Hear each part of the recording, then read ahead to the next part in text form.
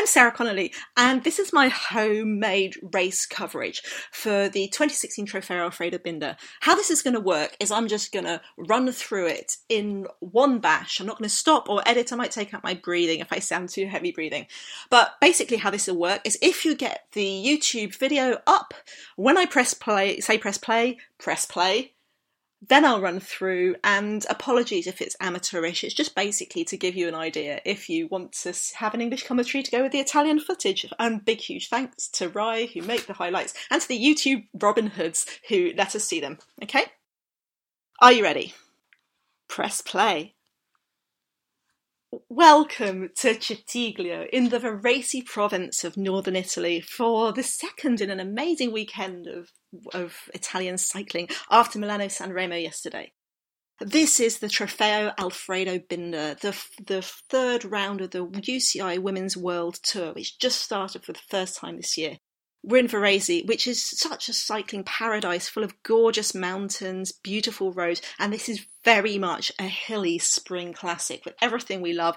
It's usually won by attackers and small groups, with previous victors including Nicole Cook in 2007, Emma Pooley in 2008 and 11, Marianne Vos in 2009, 10 and 12, 2013 won by local girl Elisa Longo Borghini, 2014 Emma Johansson, and 2015 Lizzie Armitstead before she went on to win the Road World Championships.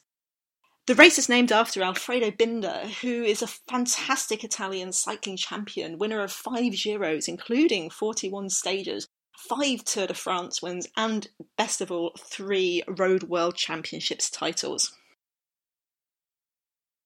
So what have the riders got to give us? It's basically a 124-kilometre race. They start off with a run-in from Gaverate into Cettiglio, which is quite a technical run-in. They usually change this every year.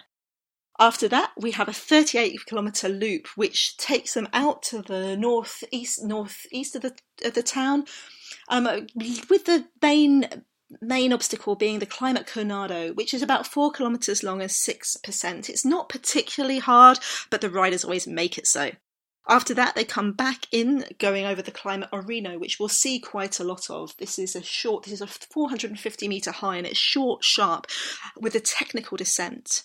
They ride Orino once, then they cross the finish line at Cettiglio, and then do it again, a small lap 4 more times with a small climb 2 kilometres out, the Orino climb again, and then a long descent into the finish, which is an uphill sprint, basically one for really tough riders. The racing is always popular here, and it's always got the biggest and the best teams. We are missing some key riders though. We're missing Elisa Longo Borghini, who sadly can't race and try and win her title again because she's sick, and riders like poor Ellen van Dijk of Boels Dolmans, who's out with a collarbone break. But this hasn't stopped Boels Dolmans being absolutely dominant this season. Of course, they've been winning pretty much everything, with Lizzie Armitstead starting off winning Omloop Het Nieuwsblad and the first round of the World Tour, Strade Bianche, Chantal Blaak winning the Samin, and then the second round of the World Tour last year at the Ronde van Drenthe, which was all Dutch cobbles and climbs. Very different race this time, so it's maybe a different set of riders. And is this the day that Boels' incredible 2016 spring dominance is going to end? It's unseasonably warm here. Usually it's pouring with rain and nasty weather, so there's a lot of riders who are going to be quite happy about that. But you just know that the big classics riders are wishing it was windy, rain and nasty. They're still going to try their hardest, however they go. It's an interesting day because before the elite riders start, we have the younger fresh generation get to go, because the race is preceded by a junior race, which was the first ever junior women's UCI ranked race. But also the first round of something that's brand new for this year, a Nations Cup for junior women riders. This is an actually wonderful thing. It's really exciting. We've got this, Gent-Wevelgem and Energiewachter. And the Nations Junior Cup was kept together. It's same roads as the elite riders. And it was an interesting small group of riders. It's a mix of trade teams and national teams, with France being especially active, and the sprint won by their rider, Claudia Caponi. Susanna Anderson was second, young Norwegian rider who's a second-year junior, with Letizia Paternoster of Italy in third place, riding for a Viano team. Always exciting for the juniors because it's the same final Reno lap as the elites ride, and we've seen some really good riders win here before, including 2 times junior road world champion Amelie Diedrichsen. So remember their names because we're going to see a lot of those in the future, I'm sure. So, on to the main event, the elites, lining up at the start. It's going to be a fantastic race. Now, when they started rolling out, there were attacks pretty much from the get-go. It's always like this. It's a race that has been won by solos. Emma Pooley, when she won hers, famously won it from halfway round the leading lap. And of course, with Lizzie Armitstead, she is absolutely the race favourite. Not only last year's winner, but riding on complete waves of confidence. The only question was she had to pull out of the Ronde van Drenthe last week with a migraine. And that left only five of the Boels-Dolmans riders to contest it. She's riding there next to Kasia Niewiadoma in the blue European Champions jersey. And Kasia Niewiadoma, of course, was in that break with Lizzie and came second behind her at the Strade Bianche. Wonderful Italian race. Everything set up for Armitstead, but you just know that the other teams aren't going to give this to her easily. So there are attacks from the start. I'm going to tell you a little bit about what happened in the race before we hit it live. There are attacks from the start, with Marta Bastianelli, a former road world champion, attacking in the first 13.3 kilometre loop. It was Rabobank right on the front. Rabo always raced the classics aggressively, but it's yet to pay off in the win in these big races. So it's going to be interesting to see whether their tactics would change this year. They're racing without Marianne Vos and Pauline Ferrand-Prévot, but with Anna van der Breggen and Kasia Niewiadoma, they've got some serious firepower in that race. Here you see we're now on the Cunardo climb in the middle of that big, long 38-kilometre loop. The early attacks have kind of whittled them together, but there's Niewiadoma at the front with Boels-Dolmans, Megan Guarnier just behind her. Niewiadoma for Rabo, they're doing lots of work. But Lizzie Armitstead and Boels, Lizzie putting down her marker right from the start of this race, that this is something that she wants. You can see all the big teams there. There's the yellow of Ali Cipollini, the Cervelo Bigler rider on her wheel. All the big teams represented at the front. There was a interesting start of the race. You'll see in a moment, Ashley Moolman-Pasio for Cervelo Bigler did a attack here at Cunardo and actually ended up taking the first GPN point, but it wasn't to be. She didn't get away there. Lots of typically women's cycling attacks. In the beginning, they're just doing it to stretch their legs, but also to try and exhaust their rivals. So you'll see a lot, if you follow women's cycling, of these kind of things where it's all about attrition. Can you stay at the front? Can you keep your position? And are you watching out for everything? You have to make these split-second decisions. Is this the attack I chase or not? Because if you do it to make the wrong moment, you've lost it completely. And that's what makes it so much fun.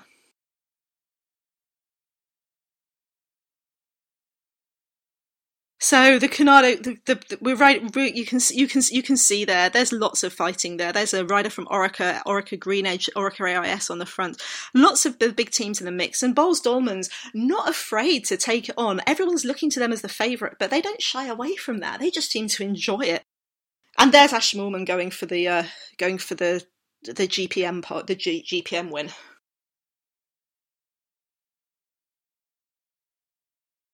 At this point, what happened in the race was there was another Cervelo Bigler attack from Carmen Small, who went away with Anne-Sophie Duik, and they raced the final parts of that big long loop, and over the first line into the first of 4 17-kilometre laps together.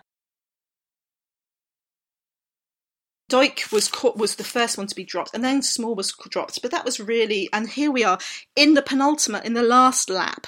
This is a small group of 8. This is a small group of 7 riders. 8 riders went away when Lizzie Armitstead and Megan Guarnier attacked on the Areno climb on the penultimate lap, and only these 6 riders went together.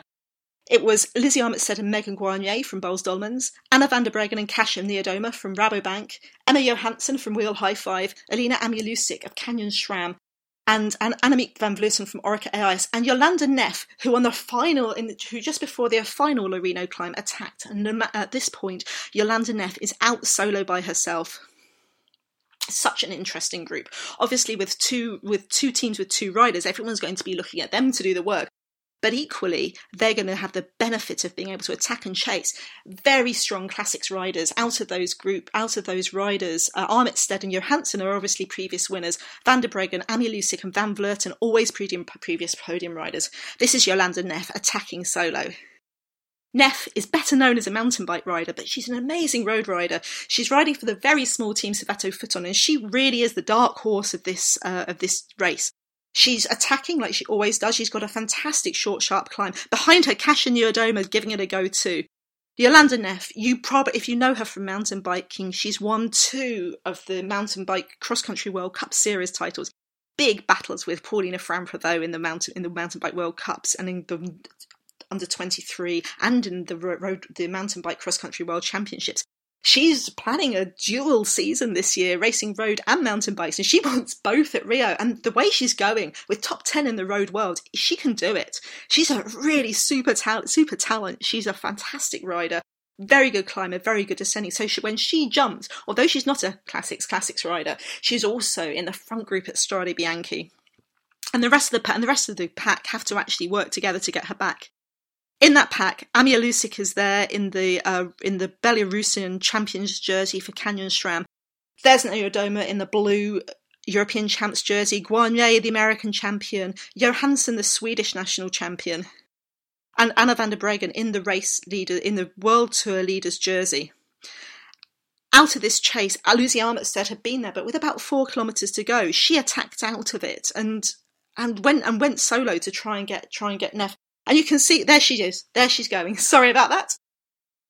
It's Lizzie attacking. It's so explosive, so strong. Just when she goes like that, it's very, very, very hard to catch her. Now that changes the dynamic of the race because we've only got in the back now 6 riders chasing. And of course, one of them is Guarnier. And this is where it's going to put the pressure on that chase group. Do they work together and give Guarnier a chance? Meanwhile, up the road, Neff is killing it. She's really, really determined to do it. It's an amazing, amazing career for her. Neff and Pauline Franpreux, though, are very similar riders. And Neff's big only road season has been for Rabo Liv. Any big team would want Jolanda Neff. And I can imagine that next year, if she wants to do more road, she's going to be absolutely snapped up.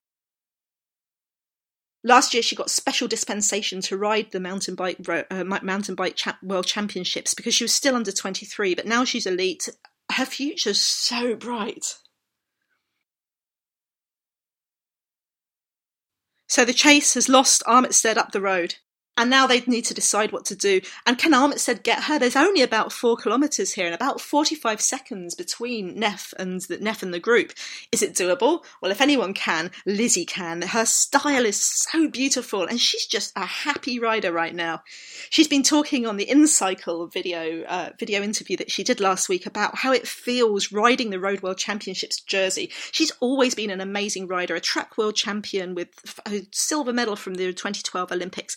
But she's always said she's felt like she comes second too many times, but this year that weight's off her mind. She knows she can win and win big, and 2016 has just been even better for her. This is a fantastic year. But Neff, cannot discount her. This is a kamikaze attack, and she's do or die. It's not maybe the smartest move, but by goodness, she's really, really wants this, and she's giving it everything, trying to kill it and get away.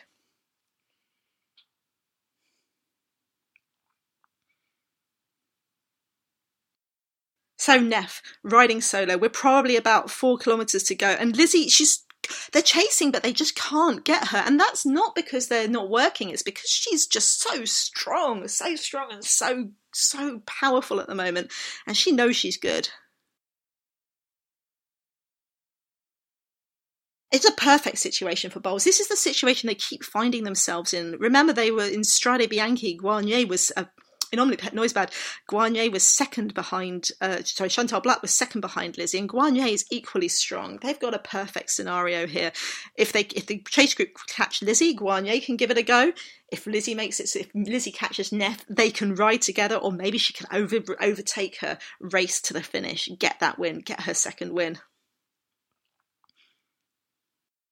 Neff is undaunted by the fact she's got the road world champion just behind her, but as you can see, Lizzie Armitstead's reeling her in on that descent, and Lizzie's descending is absolutely spectacular. She's one of the strongest descenders in the peloton. She's absolutely fearless, and I think that's from her track background, where she was well known as a points rider and a team pursuit gold medalist. You can see this descent. They've have to have mattresses pinned to the side. This is a lethal descent, especially in the rain and the wind, like it usually is. And you can see Armitstead is just going to reel Neff in. The big question is, once Lizzie catches her, what will happen to Neff? Is she doomed after that? Behind them in the chase, it's just too much for all of them, and Van Vleuten is dropping off the chase, and that just leaves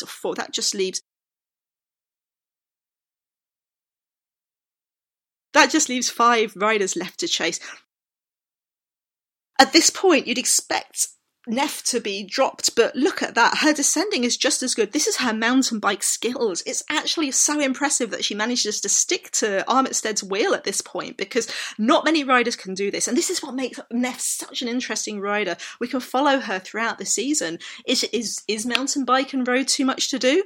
Are we going to get a dual medalist at the Olympic Games? It's going to be fantastic to watch. And Switzerland is so lucky having this amazing rider on their team.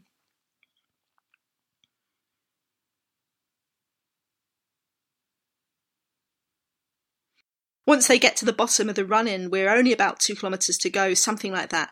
And you can see, this is the question, do you attack now or do you work together? At this point, Neff has been happy to hang on Armitstead's wheel, and who wouldn't?